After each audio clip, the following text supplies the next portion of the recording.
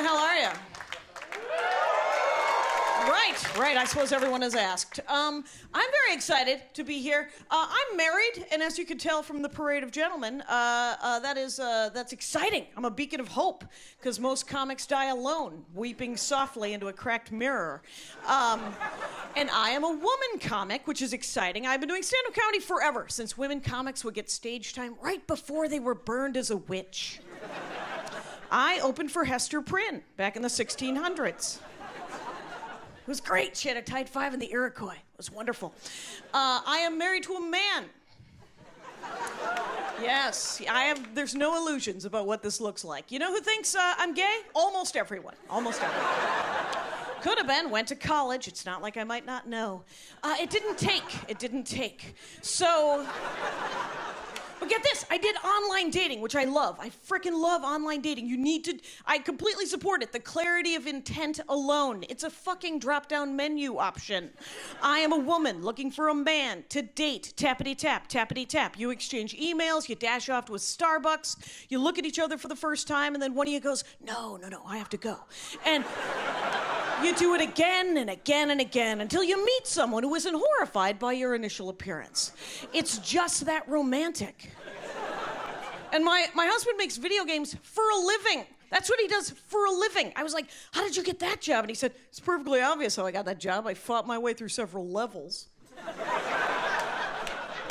And then I killed the boss. And I tell people, I recommend that you go out with a guy who plays video games and collects action figures and reads comic books. You go out with that guy, you marry that guy. Because that guy's home, that guy's around. Dude has a curio shelf. He's got to organize his action figures. Keeps him off the pipe, keeps him off the pole. It's nice, right? That's all I've ever wanted in my life. Just a naked friend, right? Let's play some games and then roll around in the... Yay. Yay. And he's great, but he's a game designer, right? So when we went on our honeymoon, he wanted us to get matching tattoos. And I am not tattoo people. I said, instead of tattoos, why don't we do what old people do in Wisconsin, where I'm from, when they travel, which is collect those spoons. And he said, oh my God, let's get tattoos of those spoons. Where we would each get a cabinet tattooed on our backs, and then everywhere that we traveled, we'd get a different spoon tattooed for the rest of our lives.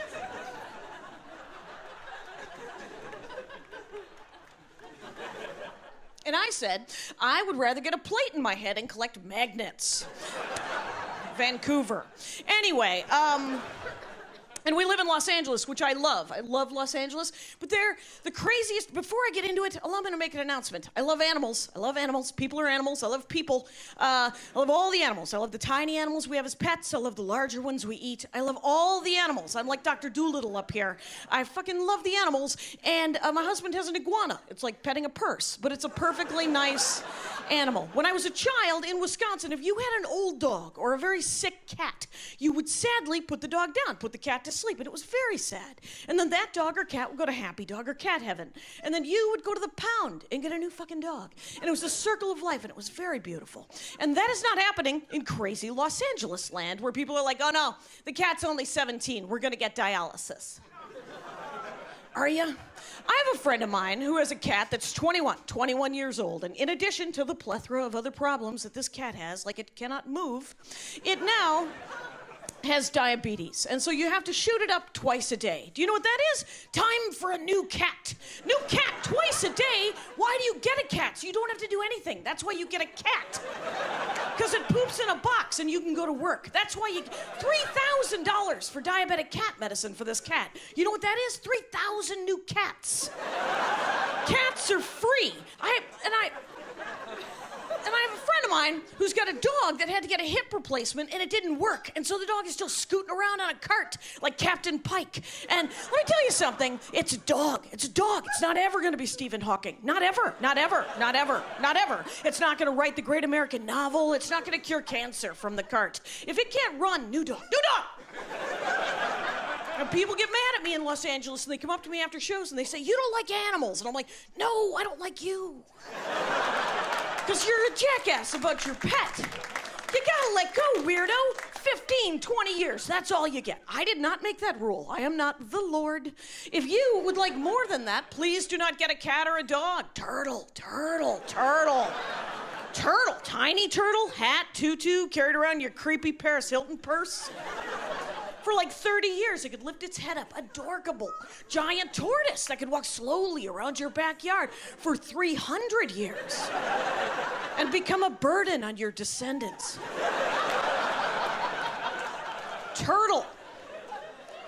Where I go to eat breakfast in LA, right next to my breakfast place, there's an animal eye care clinic. Just eye care. Yeah, just for the animals.